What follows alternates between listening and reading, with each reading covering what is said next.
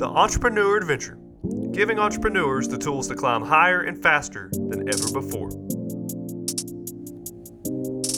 So we are back for another episode of the Entrepreneur Adventure podcast. And on this episode, which is awesome, I don't have a co-host. I have an interviewee. You're being interviewed today, Mr. Chad Brown, the SerialCFO. And we're going to get down to the truth, man. We're going to find out what you've been involved in, if it's legal or not. Word on the street. No, I'm just kidding. People don't know. They know you as an entrepreneur. They know you as someone who is a CFO and an accountant.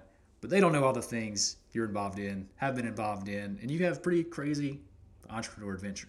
Well, I'm relieved to know I'm not a co-host because I was really worried about asking myself questions. I just know a lot more that should be asked than probably you do, so I can probably diffuse a lot of things I don't want to answer now that I know I'm a guest and not a co-host.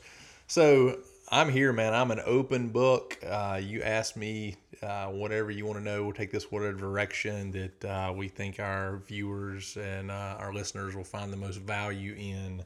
And I do agree.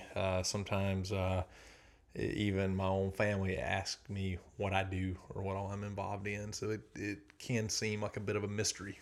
So I'm going to ask you this question, and this isn't one for you to answer right now. This is one for as we talk, because you're going to have to do some math. Now, I know you're good at math.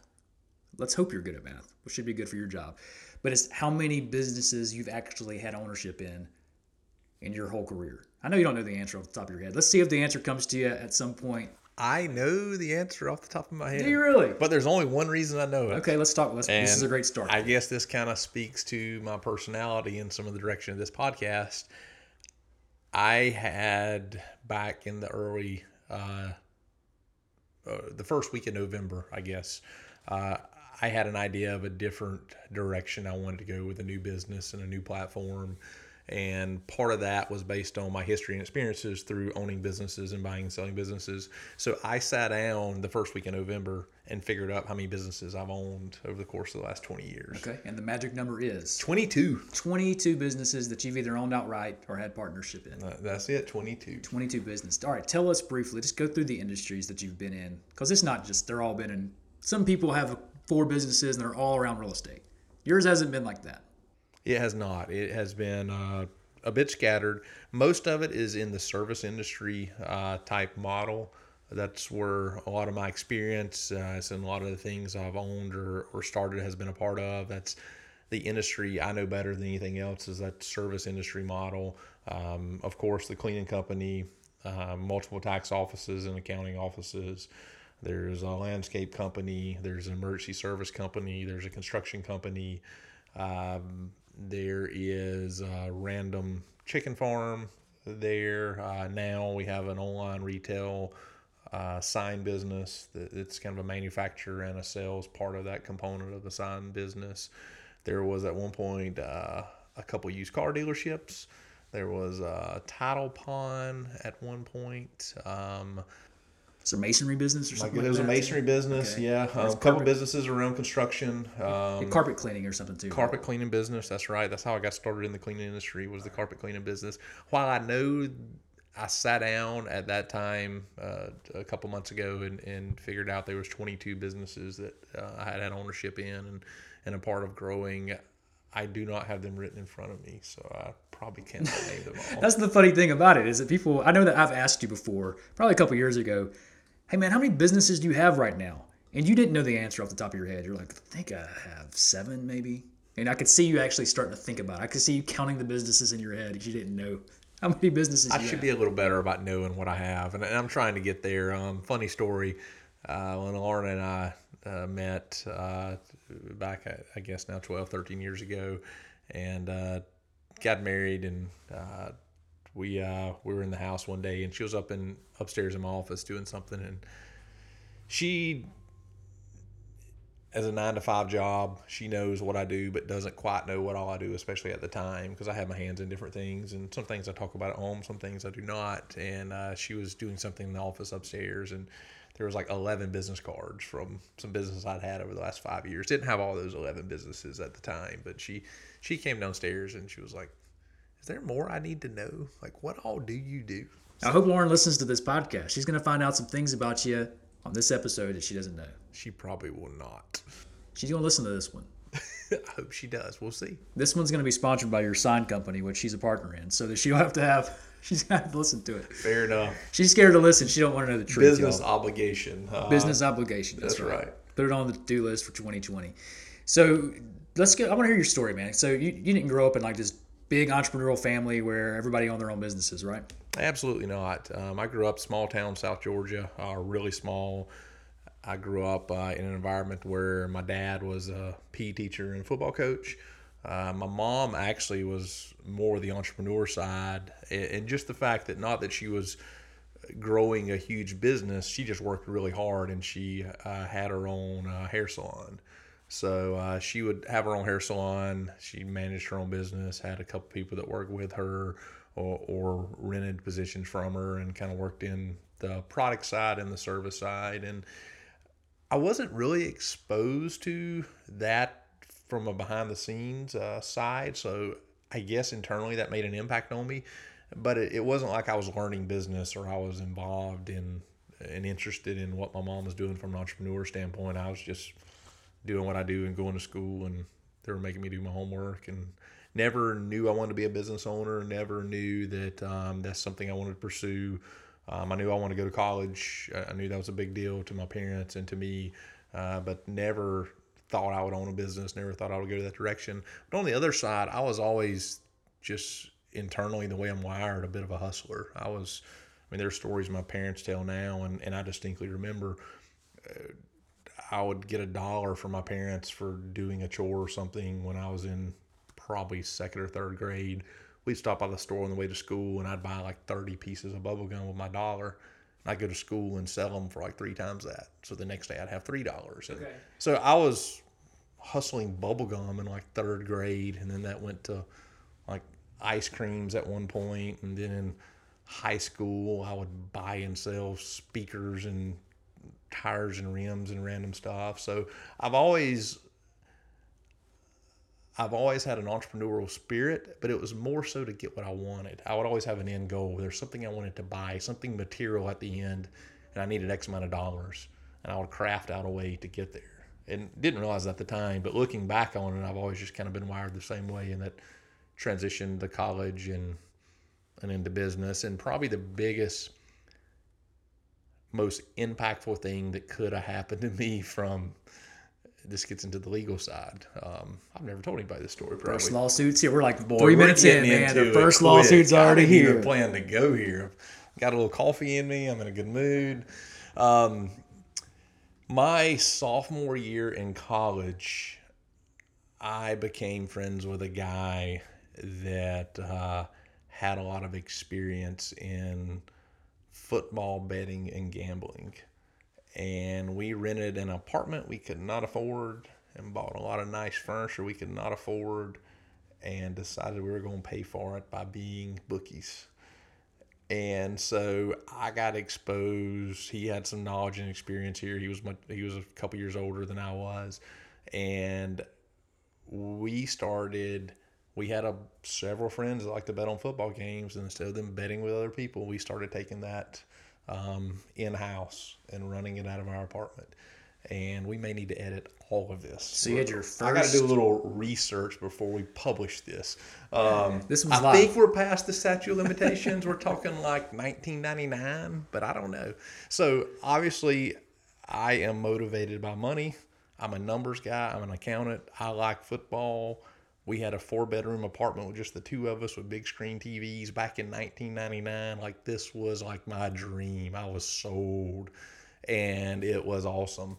And that exposed me to like the real business side of how to do something. Oh, because and you have now, this isn't now where you're selling ice cream and selling candy in elementary school. You got $1 invested in, and there's no ongoing expenses, right? You're selling your inventory, but this ain't the same story. Man, we're building systems. We got phone systems set up. We're hustling on the weekend, having a good time, and making real money, and everybody's happy. How'd you buy the stuff? Did you buy the stuff on credit, or did you guys actually pay cash for whatever it is that you had? Oh, no. I don't know. You may can do this now. You could go buy furniture like 0 down. Okay, 100% financing. Start paying January 1, 2000. one, I mean, you could like buy it with like 2 years buffer. I legitimately know someone who had their couch repoed. We did not have anything repoed. That's actually illegal, while it may be, is a very profitable business. We never had to engage in anything forceful or anything questionable. What I learned is people that like to bet on football games really like to bet on football games. And they can't bet unless they pay you from the previous week. So the house always wins, though. The house always wins. The house won. The 10%. 4-bedroom apartment won consistently. 10% cut. So that is what happens. You don't really care if people win or lose. You're getting a 10% cut every time. And that's where the money happens. Look at that. You guys didn't sign up for that small nugget. And not to spoil the outcome, I guess, but we probably won't get to do this otherwise. My roommate at the time, several years later, served some prison time. He may still be in prison. I haven't talked to him in 15 years, but he continued the path of illegal activity, and luckily I pivoted and went into the business world. Okay, so you got off that train. I did. It was a 1-year stint. Loved it. Had a blast. Learned so much. It taught me so much about business and like how to go get stuff and how to build stuff. And it really like probably had a bigger impact than my 2 or 3 years in the accounting program at UGA. And just so our listening audience knows, I had no knowledge of what you just shared with me. I don't know that I've ever shared that with anyone. So why share it with anybody when you can share it with everybody? That's right. That's awesome. So yeah, I didn't know that at all. So it would feel like when I introed this with illegal activity that I was staging that story, and that was not the case. No idea that happened. That also goes into our next lesson, which is be careful who you go into business with. You don't know if they may be a wanted felon. You need to do a background check. I didn't do one. Now it's not too late. So your first taste of, let's say, true entrepreneurship, because that really was. And by the way, you say the candy story too. I did the exact same thing. Oh, that's awesome. Yeah. Yes. So you and I have been business partners now for 7 or 8 years, and we have the same kind of start. Like I was buying. Here's what I was selling. My number one seller back in the day was Crybabies. Remember the gum that turned sour? Oh yeah. That was it, man. It was all the rage, and I would stop and buy it, invest my money, come flip it, buy it for a nickel, sell it for a quarter. Because when you're in school, it's like Six Flags, man. There's a limited market. Absolutely. You can't buy it anywhere else. That's right. And even, in South Georgia, you barely even chew gum at school anyway. We had all these rules. So I'll tell you another funny story there. Since we share some entrepreneur adventure at an early age. Yeah, I would buy the one piece, just one single wrapped up. Yeah. I think it's blue and yellow wrapped gum. I don't even know the name of it. It's hard and terrible. I don't know anybody would buy it, but I was like tripling my money on it. But I had this one guy, this bully. We ended up becoming friends later on in school, but at the time he was a huge bully, and I was a little skinny kid with scrawny legs and running real slow, so I was screwed. So he'd start trying to beat me up for bubble gum or want some bubble gum, and I didn't have much of a defensive mechanism at the time, and it was cutting into my profits. So I would take 2 pieces of gum and soak them in Tabasco overnight, and I would keep my gum I sold in my left pocket and my gum for him in my right pocket. So I saw that little obstacle early on in my business. We still laugh about that. I saw him at a high school reunion a year ago, and we talked about that story. Me and you are writing a book together, man. It's the E-Myth for kids. Your first business system was how to ward off the government, the bullies. I got shut down by the government in my business. I was selling candy out of a brown bag at school. And I'm like, you can't do that. Stories I have not heard. I need to hear this government shutdown story. Oh, that was it. The government was the school, man. Oh, okay. The principal came and said, you can't sell candy at school.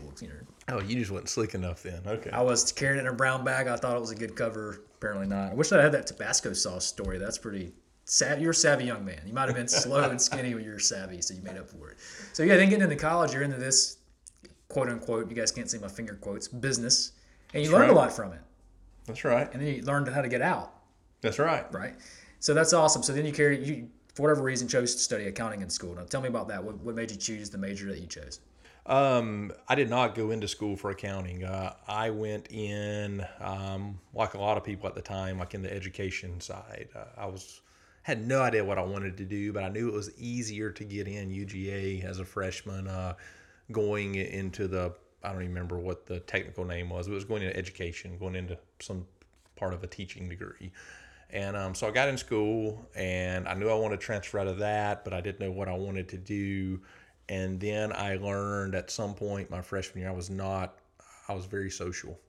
Grew up in a small town in South Georgia, somewhat of a dry county, no restaurants, nowhere to go, nothing to do but really ride dirt roads. Athens was like the social light I'd been looking for my whole life. So I was very social, done a lot of networking my freshman year. I didn't necessarily focus intently on grades, but I did figure out in my first semester that if you get into the business school, you don't have to take organic chemistry or a foreign language. And I was sold. Business school, here we come. So I transferred over to the business school. Still had no idea I was interested in business or what I wanted to do there. Yeah, so just path of least resistance. Oh, absolutely. You were avoiding something else, and that's what led you Sure, to absolutely. down the path at least. That's right. And then I was always good with numbers. That was always something that came easy for me. I like the black and white side of numbers, and there's just no really room for anything to be subjective. It's either right or wrong, and that fits my personality. But I still didn't put it all together. We were down at the beach at St. Simon's on Memorial Day. I think I was a freshman or sophomore in college. And there was this guy that was friends with my dad, and he went to Atlanta and worked with Ernst & Young and worked his way up. And, I mean, this dude he had the look and the life that I'm like, that's what I want.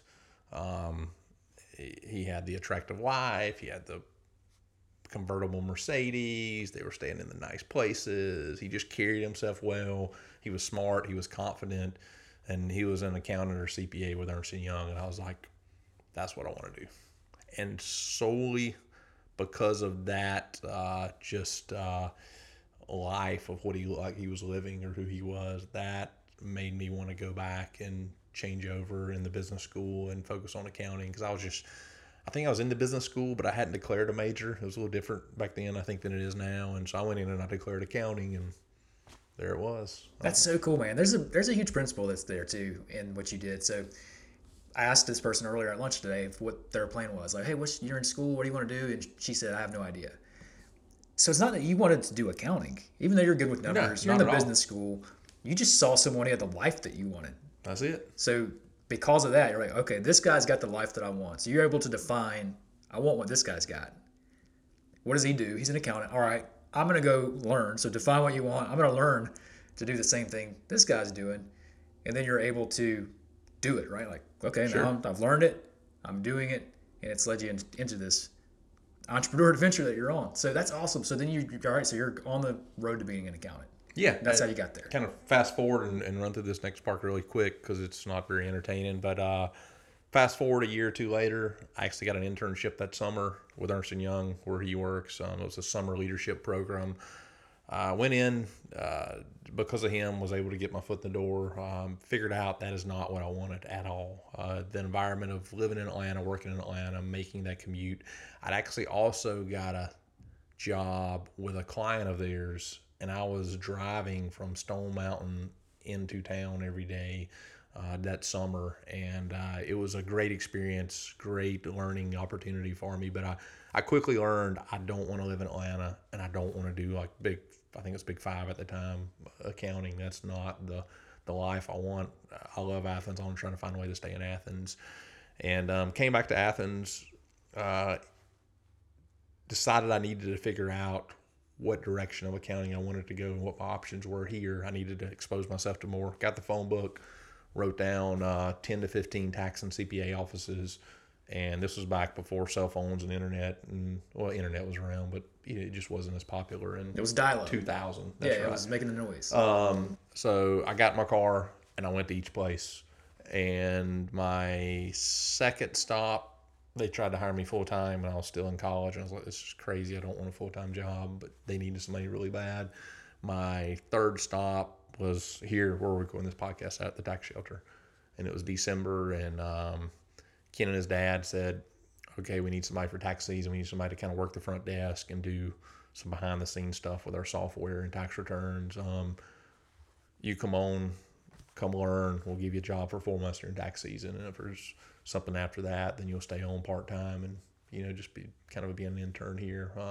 I don't think it's anything that had been in place before. So it's kind of position crafted out for me to learn and me to see the tax side and also provide some value during tax season. So that's where I landed for a temporary job as I finished out my last couple of years in college and graduated, interviewed with the largest firm here in town, and came back, was discussing my options, and Ken said, all right, let's figure out a way to keep you here. And we come up with an option, and I stayed with the tax shelter. And fast forward 20 years, still here, kind of worked my way up to a partner status. Ken and I are business partners in most everything we do now, and from a tax standpoint, and our office here. So it worked out really well. So when you took the job, the tax shelter, were you taking the job with the idea that you were going to start your own business, or were you just thinking, or were you thinking far ahead? Were you just thinking, I need a job, I just graduated? Like, tell me about where you were when you took the job here. Was definitely not thinking about owning my own business. That was nowhere in my mind at the time. I was looking to learn the tax side of being an accountant or being a CPA. I've went and worked in Atlanta. I've done an internship. I know the auditing side. I see that. I see what I don't want. Let me learn some more. Let me see what else exists out here. And also, too, I just needed a job. I needed something to make a little money, and I needed something for my resume. I knew I needed more, and the kind of rest is history. Okay, so you had the idea as well then. It's another principle you bring up that makes me think of Robert Kiyosaki talks about this when you, specifically for people early in their careers, he says, don't work to earn, meaning don't find the highest paying job as soon as you get done with school and chase it down. Don't work to earn, work to learn. Absolutely. So for you needed to earn something, right? You needed to make some money, but you could have got higher paying jobs elsewhere. You had an idea of, all right, I need a job, but also there's some things I want to learn to start my career, and that's helped lead you to the tax shelter. So now you're at the tax shelter, you're working, you're getting started. Where does the entrepreneur adventure kick back up? Here's where I think it kicks back up, and this is, I think if it wasn't for my position in the tax side and focusing on that, it might not have ever spiraled as fast as it did from the entrepreneur standpoint. Two things happened there. We work really hard during tax season. We put in 70, 75 hours a week during tax season. So I would get in the mentality and get geared up to work during tax season. And then at April 15th, it's like a switch. It changes. And especially back then, we were more heavily taxed than accounting. I would go from working 75 hours a week to all of a sudden having 20 hours a week work. And I just geared up and was mentally and physically conditioned to work 75 hours a week. So I would come out of tax season staring at the wall, and it would drive me crazy. So I started looking for other ways to do things and other things to more occupy my time and make a little bit of money outside of tax season. So that was probably the biggest factor, is I just needed something to occupy my mind and my desire to work and to do stuff. And it wasn't fulfilled or occupied through my job because we were primarily tax based and a lot of my workload was done, which was awesome. The other side, there's two other sides of that, is I would get a big bonus check on April 15th. And I had carved out my living expenses where I could survive and afford everything I needed to from just my hourly or salary pay, and my tax season bonus was just extra money. So I had extra money to go do other things or invest in other businesses or buy a couple cars and sell them or whatever I was trying to do or hustle at the time. So I had the extra funds to do it because of tax season. I had the extra time to do it and the work ethic to do it because of tax season. And then also I had Ken and his dad, who I don't know why at the time, I had no idea what I was doing, but they just trusted me with decisions and would support me from a leadership standpoint and from a financial standpoint. If I had an idea, if I thought we should go invest in this rental house, or if we should do this office in another town, or we should start a title pond business because we got a client in Conyers that does it and he does it really well. There were things that they allowed me to do with time, support and money that allowed me to.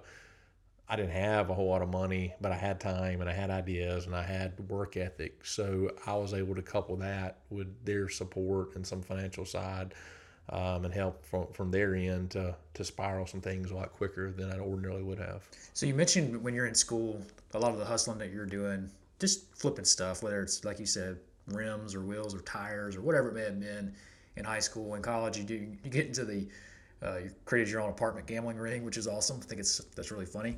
After you stopped that, were you still hustling and doing stuff on the side randomly like you were doing? Were you finding something to flip and buy low, sell high, that type of thing still, or did that stop? No, I did. And I still have this. I have a desire to learn stuff, which is I'm so grateful for. I'm so thankful for. It's just my personality. So that coupled with I want to learn something, and then I want something at the end, and you couple those together. I'll give you a couple of examples. I grew up in South Georgia, a lot of agriculture, so I got to Athens, and I'm interested in tractors, and I wanted to learn more about tractors, and I saw an opportunity to buy a tractor. I had no idea how to drive this tractor. I had no idea what I was doing, but I bought this tractor off some government auction site because it was a good deal. So it gave me an opportunity to have my own tractor to learn how to drive and work on and do things and clean it up. And I'd sold that tractor and I used that money to buy another tractor. No. And then that tractor went to a backhoe, and I'd never been on a backhoe in my whole life. And it just...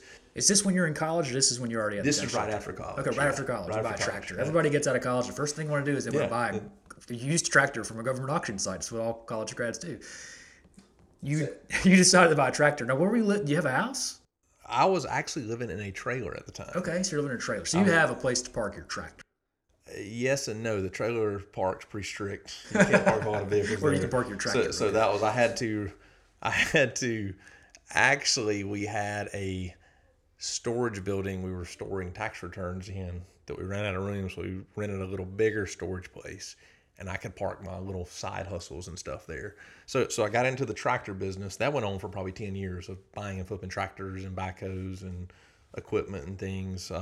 Again, most of the stuff I would buy, I'd want to learn how to use it and operate it. I'd use it.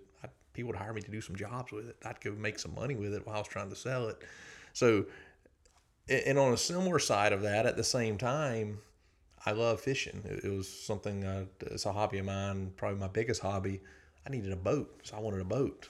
I didn't have any idea how to necessarily operate a boat or work on a boat or how much boats should cost. So my brother and I started looking on, I don't even know if Craigslist was around. I think Craigslist was like early days at the time. We found a $1,500 boat, bass boat, up in like Rome, Georgia. So we tore out one night at 8 o'clock at night, went and bought this bass boat, and it was the most beautiful thing we'd ever seen. I mean, we couldn't believe we bought a trailer and a boat and a motor, and it worked, and it had the glitter paint. I mean, it was like for $1,500. It was like score. And so we bought that, and we used that for the winter fishing, and we figured out in March you could sell a boat for more than you paid for it. So we sold that $1,500 boat for $2,800. We bought another one. On down the line to all of a sudden we've got a $15,000 boat that we've got $1,500 in. We just kept flipping and growing, and we learned so much about boats and what to do and what not to do. And we had one boat in there. We never lost money. We had one boat in there we broke even on.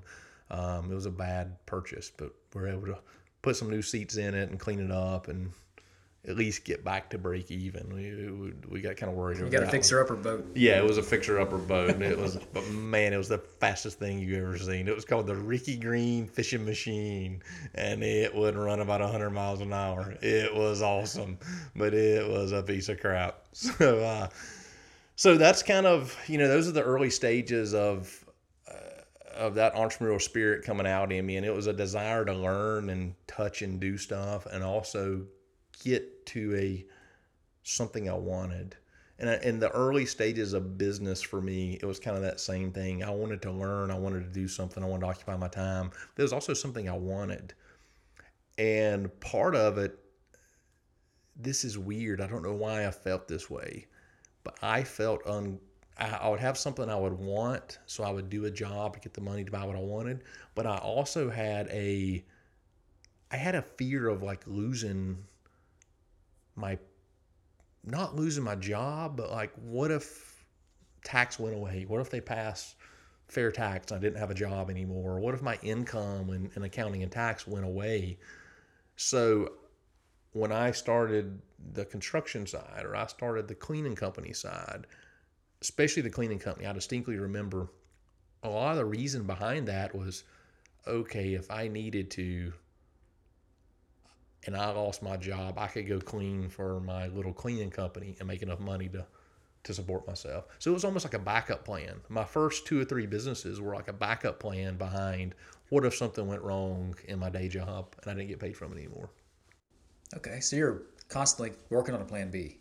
And like you said, it's somewhat motivated by fear. So you're getting pulled in 2 different directions. You're the same direction, but by 2 different motivating factors. You're naturally a learner. You want to learn stuff. You want to develop yourself. I think it's one of the strengths that separates you from a lot of people is that you learn and implement.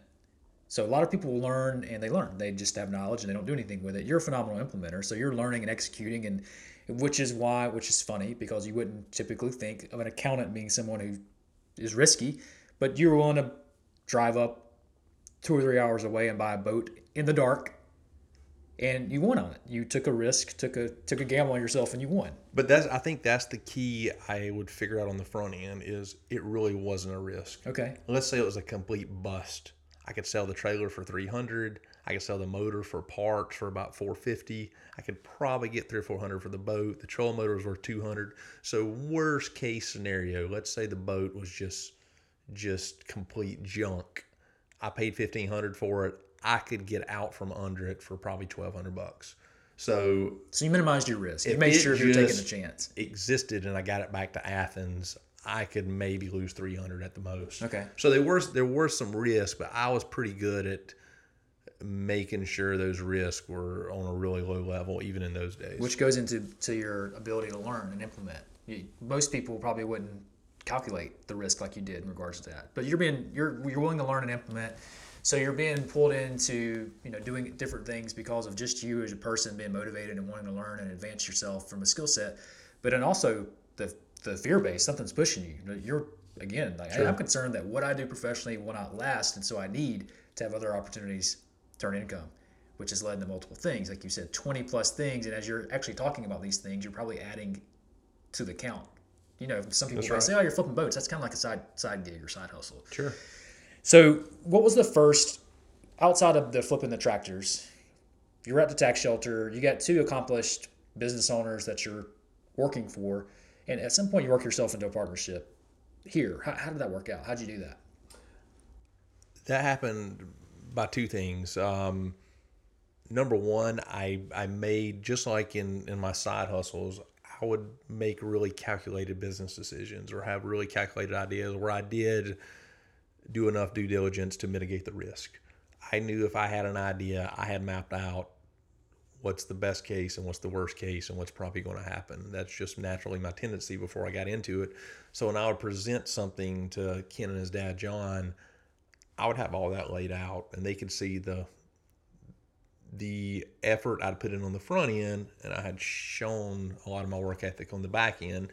So there was some trust there to go do some things and to engage in some things. And it started where in other things we were partners, or we were going into flipping houses, or we were going into some rental houses as 50-50 partners. And then that led to a secondary tax office and then a third tax office. And it just kind of continued to grow. Back up a little bit, Ken's dad, John, this was something that made a big difference in my clients and kind of gave me a little bit more cushion on the tax side. Is about 3 years into me working in the tax business, Ken's dad decided to retire. So I was able to inherit a pretty decent client list from Ken's dad that he had built and grown and was no longer interested in servicing anymore, as he wanted to kind of go off in retirement and do some different things. So both of those things really allowed me to build relationships and trust and things inside of the business and outside the business, where it just continued to grow. And as the years have passed, we've just continued to build on that and do things together. The reason I've been able to be a part of so many things is by far because of the business owners and the teams we have and everything we do. I'm able to do the things and pursue other things and be a part of other things because there's so many amazing people behind the scenes. My business partners, starting with Ken in the beginning, have supported and gave me the opportunity and taught me how to approach business and how to do more. And my business partners now that run the different businesses we're involved in, and the teams and the staff behind it, everybody I work with, they are the ones that allow me to have the freedom to go out and pursue these things and find other opportunities. And I'm just so grateful and thankful for all my business partners and all my team that are behind the scenes that allow me to be out and do the things that I do and engage in the things that I am. It shows some guts too as you're starting, as you said. So Ken's dad is 3 years from retirement, really, when you get started. Sure. And here you are, early 20s, pitching a business idea to two successful business owners about potentially funding an enterprise that you guys could partner up with. Like, most people probably aren't want to do that when they're 23, 24 years old. What do you think it was about you that led you to have that confidence or belief that they might say yes to this and help fund this entrepreneur adventure? I had a lot of confidence, but not because I was certain in what I could do, or it wasn't anything really to do with me. I had just mapped out the research. I had done the work to see the clear path of what could and couldn't work and what the risks were. It wasn't anything I was gifted at, or it wasn't some crazy confidence I had, or it wasn't, trust me, I'll take us to the business promised land, or whatever it may be. It was, okay, here's what I've got. I don't see any holes in this. I don't see how it could be outside of what I put on paper. I think we should do it. And that was really it. It wasn't some business knowledge I had or some confidence. I was just willing to research stuff and figure it out and read and take time. But whether I had nothing else to do with a lot of my spare time, so if I had to research something for 2 months, that was fine. It was entertaining to me. I was getting to learn, and I was had an opportunity to potentially make some money. So that was a large piece of it there. Do you remember them saying no to any of your ideas? I don't think so. I'm sure there were some times, but yeah, I don't remember anything where they're like, no. I mean, again, we got in the used car business. We were going to car auctions and commerce. I was buying cars that one time I had the seat wasn't attached and the door wouldn't close. I had to use hold the door while I drove a car back to Athens to keep from falling out and the door coming open. I mean, we're a bunch of accountants buying cars, so I don't think they told me no very often. They probably should have. But fast forward, that in particular vehicle, it was a 19, oh man, I could go to so many stories with this. It was a 1974 International Scout, and it was rusted and it was in bad shape, but we fixed that thing up and we sold it for like $12,000. Oh, wow. And we paid like $1,500 for it. And that got me into being interested in vintage cars, and I still have Scouts to this day. All that started because one summer when I was in college, I'd done some cable work. My dad, at one point, was in the cable business, and I had done some cable work randomly one summer for a couple weeks in Atlanta. There's a college there called Agnes Scott. I think it's a female college. I don't even know. Been there one time, that was it. And I saw a yellow International Scout parked there, and I was like, I don't even know what that is. I've never seen anything like it, but I want one. And fast forward to an auction in commerce, like 4 years later, one comes through the auction line. I didn't know anything. It was a piece of junk. It could have been worth nothing, but by God, I was buying it. And it was like the greatest thing I'd ever seen. And so back to the question of, did they ever tell me no? Thinking about that and the stories behind that, probably not, because they should have, but I don't think they did. So when you're doing these businesses, you have Ken and John engaged and involved. So you have partners with what you're doing. Sure. How did you get into your first enterprise that you 100% owned yourself? I don't know that I have a whole lot that I own by myself. I think I have partners in most everything I do. My brother and I got into flipping the boats together. I guess the kind of tractor venture was on my own. You and I ended up in the cleaning business together. I started out in the cleaning company on my own, but It wasn't necessarily intentional. I'm a big fan of partners and partnerships. 99% of everything I do involves some sort of partner. And for me, most people have different experiences, and I've had some very bad experiences with partners, but I love partnerships. I love having other people involved.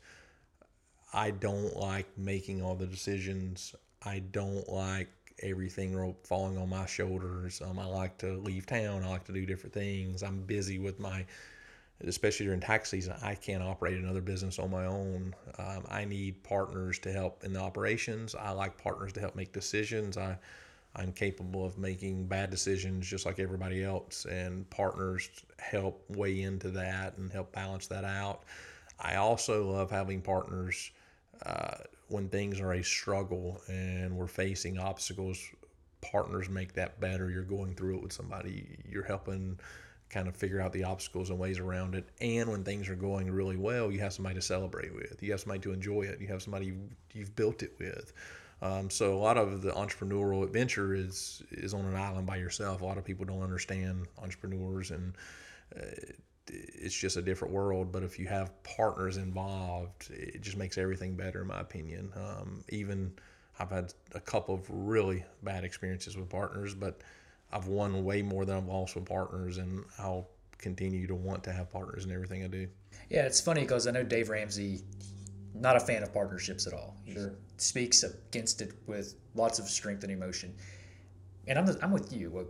You and I've partnered up in multiple projects, some that have gone, our cleaning business has gone phenomenally well, which is awesome because we partnered up really like randomly over lunch with a handshake. On a handshake. We didn't even know, for me, it's so crazy. We didn't even know each other's like financial situations. We didn't have a plan. We shook hands and moved forward. And we were 50% partners in cleaning company. We merged two companies together and trekked forward. Yeah, not advice we would necessarily give anybody else. Like we didn't sit with attorneys or anything like that. We're just like, hey, let's just see what happens. If it doesn't work out, we can just part ways. It's totally naive, but it worked out in our favor.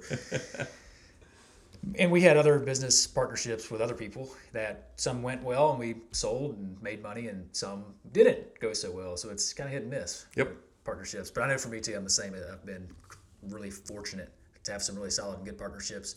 So I love this story. And this is the funny thing too, because I found out this story after you and I were business partners, probably for several years. But you and I believe Ken used to buy houses as well. That's right. Via auctions. Yeah. So tell us the story, the house you live in to this day. Beautiful house, beautiful land. It's just a phenomenal place. If you follow Chad online, you'll see some pictures of his property. Tell us the story of you buying this property and how it led to you starting a business. Okay, so Ken and I, during the beginning of the recession, and this was the very beginning of the recession, had we known that, we'd probably done things a little different. But we got into buying foreclosures. And we'd go to the courthouse steps and try to buy a property. Our model was we would buy a property that was under foreclosure that had about 30% equity. And there were some challenges behind this type of purchasing. You had other players involved at the courthouse steps. You had to have funds that day.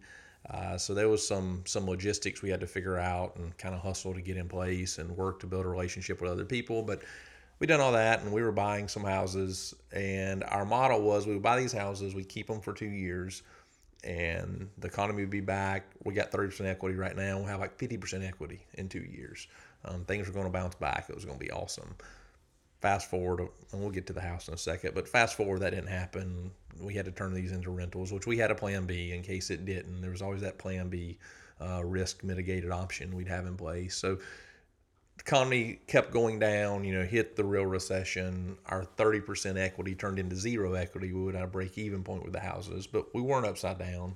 So we just turned them to rentals and held them a lot longer than we had planned. But we were going to auctions. We were learning about real estate. I had no earthly idea what we were doing. I had no earthly idea how to flip houses or how to rent houses or be a landlord, but we were figuring it out. We were reading some stuff. We were learning as we go. And one auction in particular was downtown. I think Sam Williamson owned a bar downtown at one point, and like once a month he would have auctions at night. This was like a random Tuesday night at 8 o'clock. There was a house auction downtown. And so Ken and I had went, and it's an environment where they were selling 20 or 25 houses. And there was some people we knew there, and there was a couple houses we were interested in, depending on what they went for. And randomly, this property came up for sale.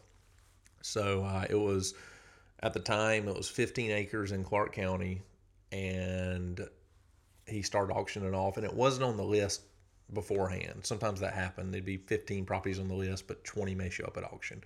So nobody had researched it. There was no due diligence, but it was going for a really good price, and nobody bid on it.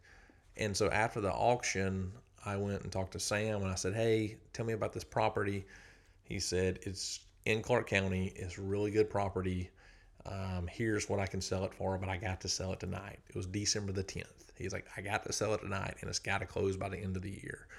And he's like, so there's no time to get financing. There's no time to do any research. Like, I got to tell them tonight, yes or no, and you got to close before the end of the year for their tax purpose reasons. And the land was like $70,000. And I said, I'll take it. And this was like 9:15 at night. Never seen it. Never seen it. Barely know where it's at. I live in a trailer off of North Avenue. I may have $8,000 to my name. And so I'm like, done.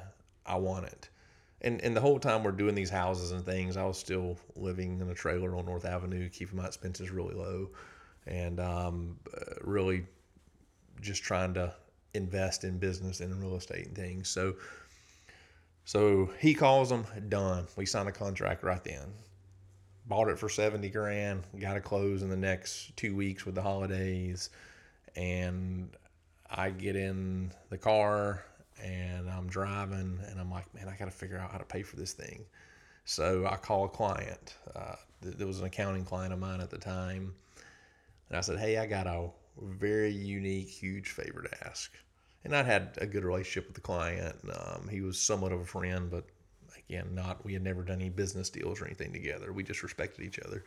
And I knew he had a very successful business. I said, I need to borrow $70,000 for like 4 weeks. This is 9 o'clock at 9:30 at night on a Tuesday night right before Christmas. And your accountant's calling you. Yeah, and I said, hey man, I need to borrow $70,000. I was like, I'll pay you back 77 in 4 weeks.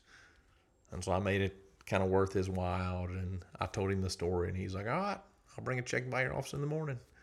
And so he brought a check by in the morning. I went and looked at the property. Didn't know what I was going to do with it, but just knew it was a good deal. It was awesome property. It was bordered by a lot of land, so I done a little bit of hunting out there over the next year. And fast forward a couple of years, I figured out, hey, I really like this property. It's close to everything, but it's private. I think I want to build out here. And then I kind of started going down the road of figuring out the building process, which is a whole nother story. So you decide you're going to build this house. Mm-hmm.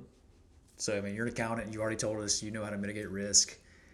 You don't know how to build houses, right? Absolutely not. Okay. So what happens next? So I decided I want to build a house. I talked to my banker and said, hey, I need a builder. Can you do a construction loan? And B, can you find me a builder? He said, yeah, here's 3 builders. I said, here's their contact information. Here's what we can do on the construction loan. And so I interviewed the 3 builders, and I just came away just blown away at this model of how they do business. So 2 of the builders were the same. They said, all right, we see your plans you want to do here. We'll do it. We're going to do it for $200,000. And I'm like, all right, what about the numbers or the breakdown or everything else involved? They're like, nope. You sign here, you come back 5 months later, you got a house for $200,000. I'm like, that's it? They're like, that's it. And I'm like, that is a terrible option for me. You're motivated to put the cheapest crap you can get away with in my house, because the cheaper stuff you can build my house with, the more profit you have. I was like, I do not like this at all. And so the 3rd builder, sat down and met with him, and he said, all right, yep, looks good. I'll do it for a cost plus 15%. And I was like, yeah, I don't really like that either. You have no motivation to like negotiate with the plumber to get a cheaper price, or to help me find cheaper selections for materials, because the more I spend on stuff, or the more a subcontractor charges, the more you make. So I just was not happy with any of the options I'd been presented, and just thought they were just bad business decision for me to engage in either one of these options. So I said, forget this. I think I can do this on my own. No, absolutely no knowledge there. Never built a house, never really been around construction. So I started, side story, my dad, when he was younger, my granddad had been in construction on his side. My granddad died when I was on that side, really young, never like experienced anything outside of like 5 years old. My dad had been in construction with him in the early days. So my dad has some construction knowledge, but I'd never asked him questions about it or been a part of it. So didn't have a whole lot going on at the time. I was single at the time. We had Barnes and Nobles and Borders here in Athens, and they both had little coffee shops in them. So for 4 months, I went to Barnes and Noble or Borders every night, and I read building books for 4 hours. Like, didn't buy them. I just go in there, sit and drink coffee and read them. And they had a whole section of like construction and building. So in 4 months, I learned took notes, took copies of little spreadsheets in there they have in the books, and I figured out how to build a house on paper. And then I found a contact that was a lumber salesman, and he had a lot of knowledge, and he took me to some job sites where people were building houses, and I met some people and got some contacts and decided to build my own house. And so fast forward, I built my own house. It was a stressful mess, but it worked and it went well, and I saved a lot of money versus what I was being told from the builder side. And so then I'm done, and I'm very happy with the products. The house I still live in now, it's on this land that I bought then. My wife and I still live there now and love it out there.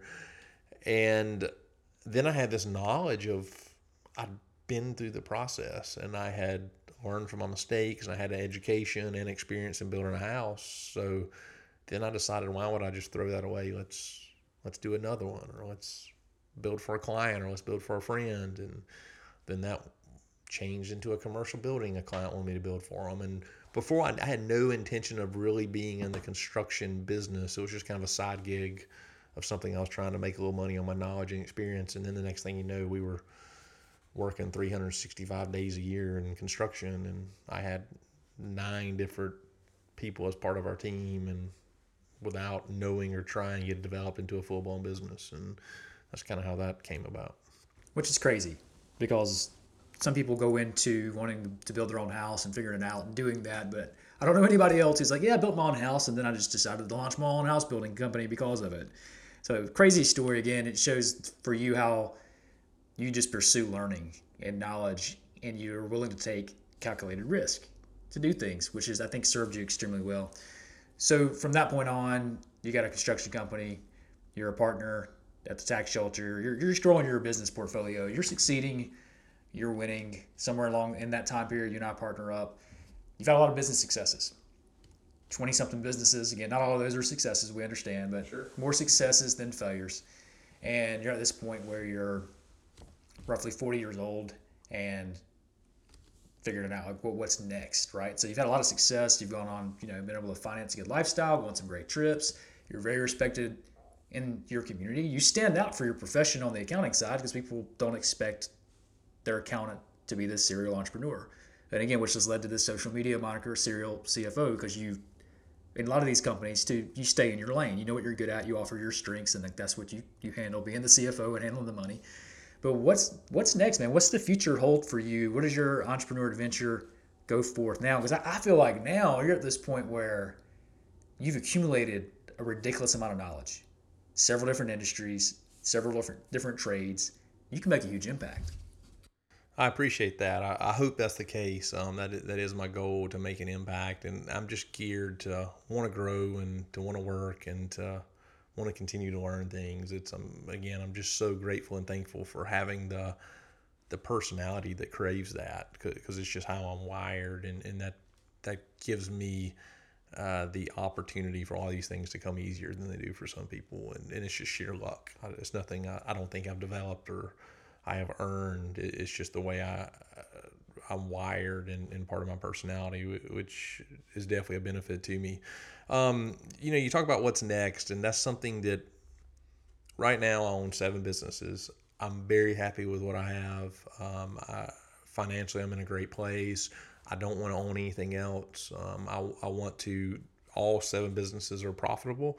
All 7 businesses are operating mostly with partners and with teams and staff of awesome people that run the day-to-day. I stay in my lane. I'm kind of the 30,000-foot view, the systems, the financial side.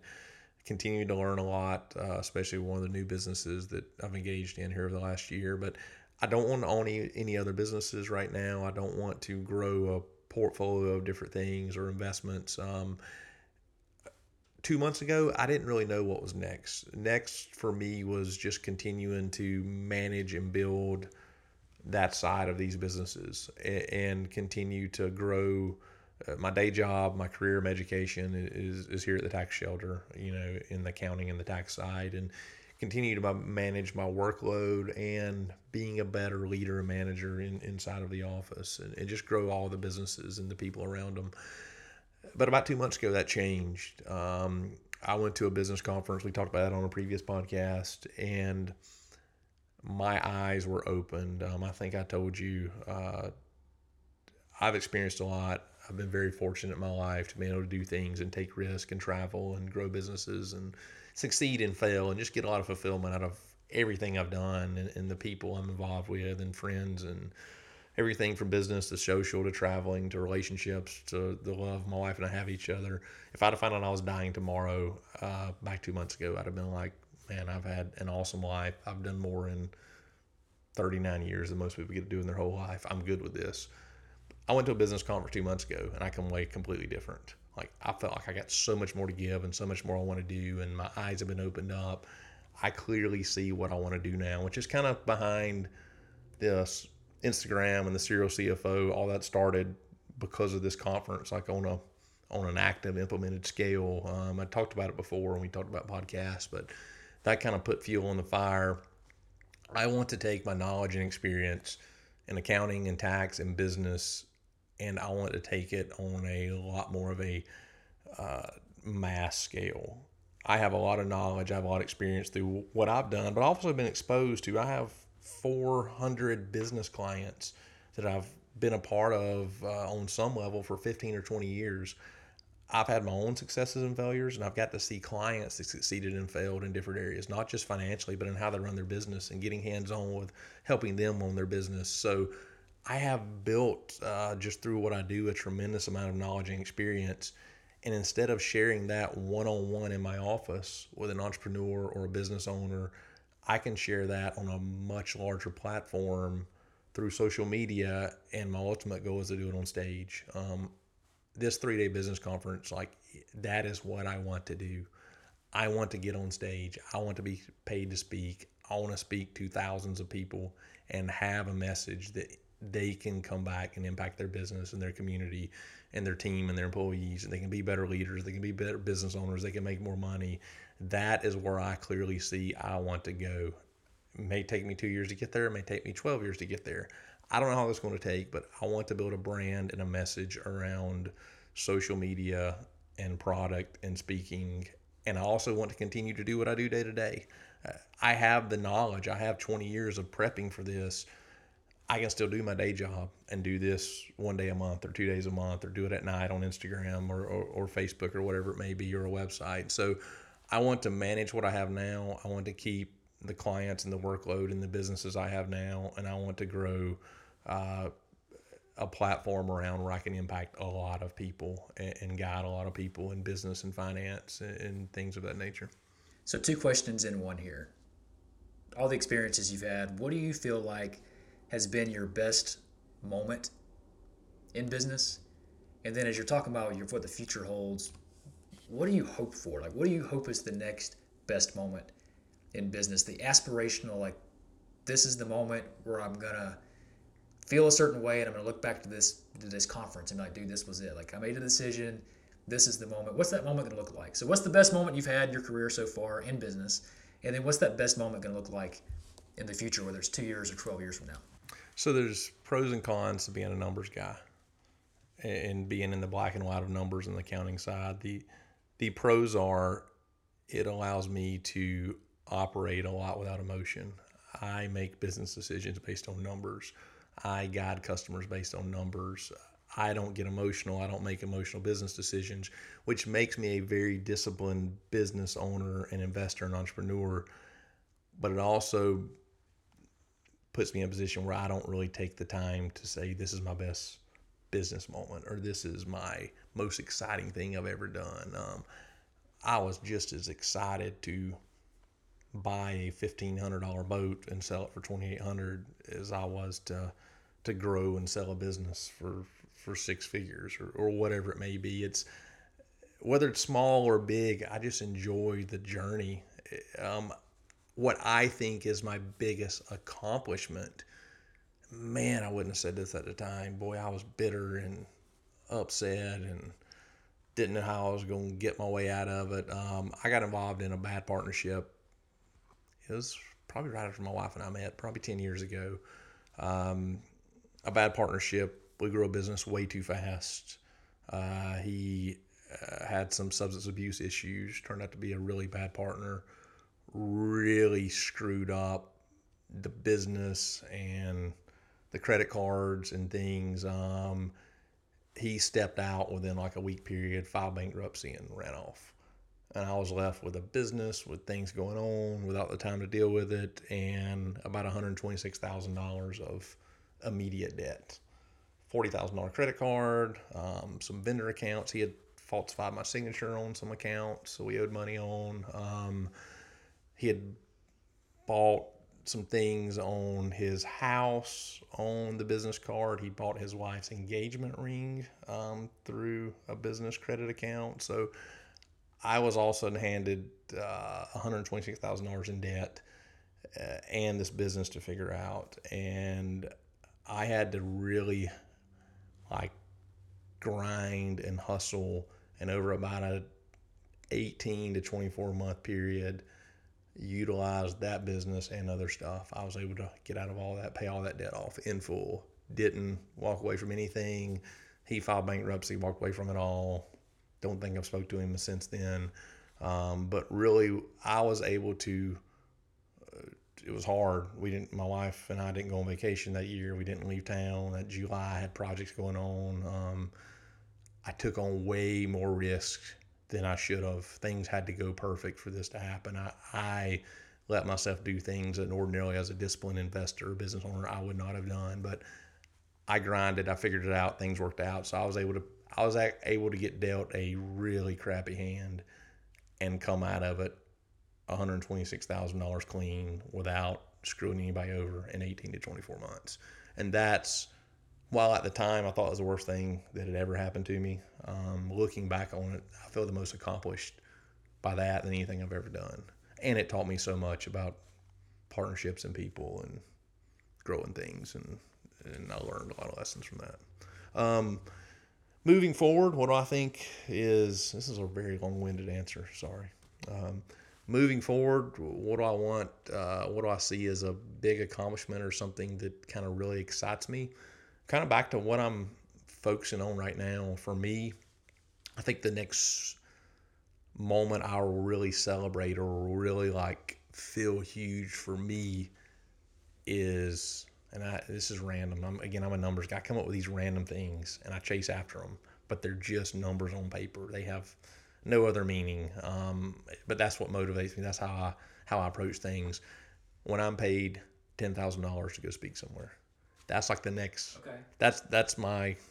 That's what I've drew on the wall. That's what I'm pursuing right now, along with managing, keeping, and everything else going. I want to keep everything functioning, growing, and doing what I do. But I think when I get to a point where somebody writes me a $10,000 check to go somewhere and step on the stage and speak, that's like, okay, I've made it into what I want to do from a kind of sideline of speaking and sharing what I've learned in my experience. Dude, that's awesome. And that means I'm providing a ton of value and I'm making a difference to a lot of people, and I've proven myself in that world. Now I know a lot of people get paid 50, 75, 100 grand to go speak somewhere, but there's also people that get paid nothing and $2,000. So for some reason, $10,000 to go speak somewhere is like, I don't know if I'm speaking for an hour or 10 hours, but that's it. That's what I want to do. I spoke in my staff meeting this morning. None of my employees gave me anything. They just looked at me weird. It was awesome. Dude, that's awesome. But, you're it's not the $10,000 that you want or need. It's the recognition of value you delivered that's worth a significant amount of money, right? Right. You hear the story of Jim Carrey when he's nothing, writing himself a check for $1 million. You know, that That's was an like awesome his goal, story, right? yeah. Rachel Hollis, who I know you went to her conference, same thing, where she wrote that she wanted to be a New York Times bestseller. These things people write that just, it's not what it is that they write down as the benchmark. It's what they become along the way, what they have to, how much better they have to get in order to offer value to people so they can get paid that significant amount or have that significant achievement, whatever it may be. So wrapping up, people will listen to this episode that are seasoned entrepreneurs, been around for a little bit. There will also be people listening that they're solopreneurs right now. Maybe they haven't even started the business yet. They're just thinking about it. What advice, counsel, book to read, maybe like what could you give to our early entrepreneurs for their end, but and also for our seasoned entrepreneurs? What advice or counsel or book reference could you give to them? Is like, this is where you're going to want to go and gather some knowledge or some inspiration. So I'm gonna work on both sides of that spectrum of the early entrepreneur and then also the seasoned entrepreneur, the very successful business owner that just sold a business. The advice I would give from books or podcast is anything you can get your hands on to read. I have never read a business book, an entrepreneur book. I've never read any book related to business or even self-improvement that I didn't find value in. I took something away from every book I've ever read involving business. And there's some better than others, but just start reading books and start learning from podcasts and books. It will change your life. It will change your business. There's 100 I could recommend. You can go to my SerialCFO page. There's 5 or 10 there I recommend that have had the most impact for me. Podcast and books. I got 2 different posts on there that you can check out. But the advice I would give would be to the early entrepreneur.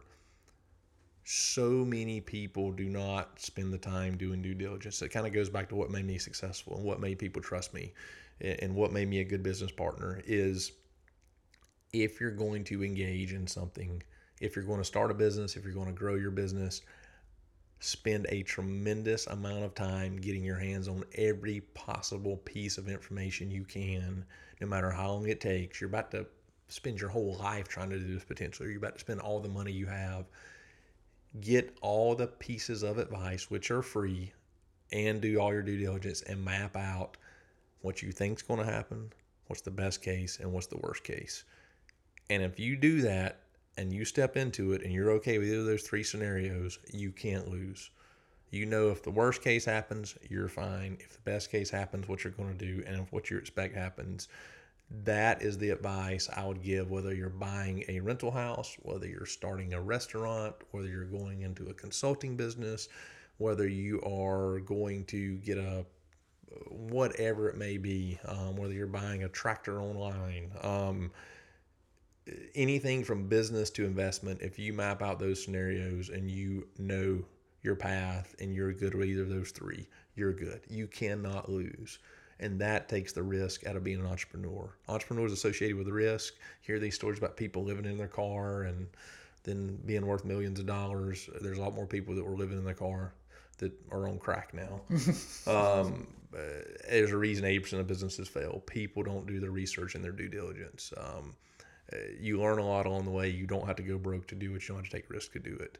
That would be my advice. On the other side, and this is something I have learned here in the last 2 years, for the successful business owner, for the person looking for the next thing to do, they're looking to go from business owner to entrepreneur, they just sold a business and they're investing in something else.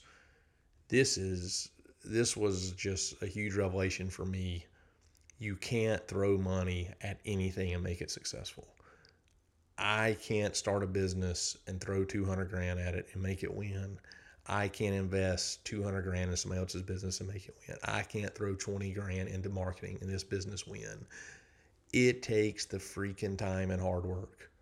What has made you a successful business owner? What have you done to sell your business? You've worked in it for 20 years. You've done it every day for 10 years. That is the formula that works.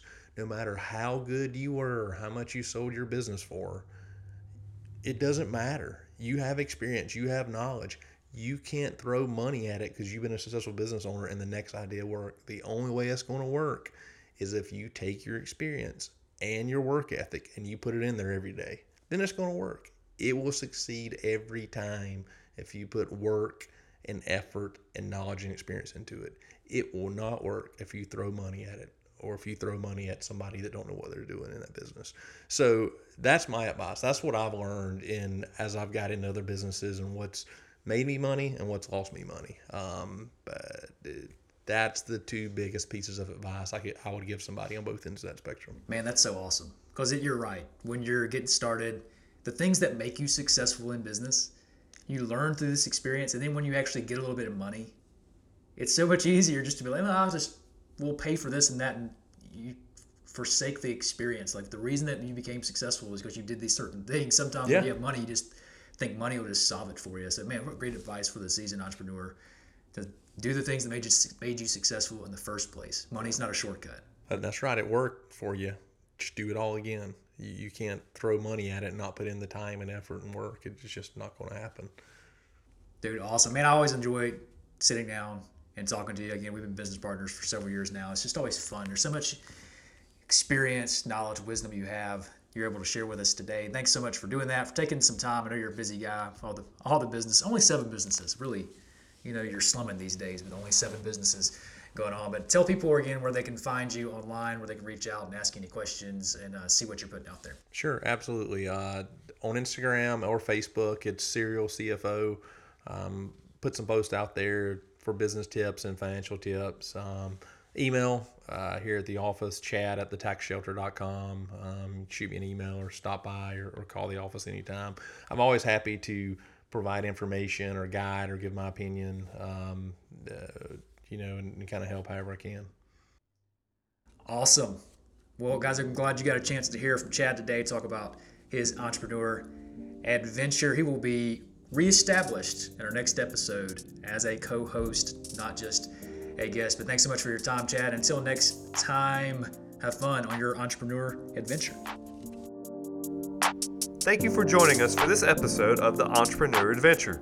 If you enjoyed today's conversation, please be sure to like and subscribe to the Entrepreneur Adventure wherever you listen to podcasts. Also, be sure to check us out on the web at www.theentrepreneuriadventure.com and follow us on Facebook and Instagram as well. And remember, the Entrepreneur Adventure does not have to be traveled alone, but is a journey to be shared. We'll catch you next time on Entrepreneur Adventure, where we give you the tools to climb higher and faster than ever before.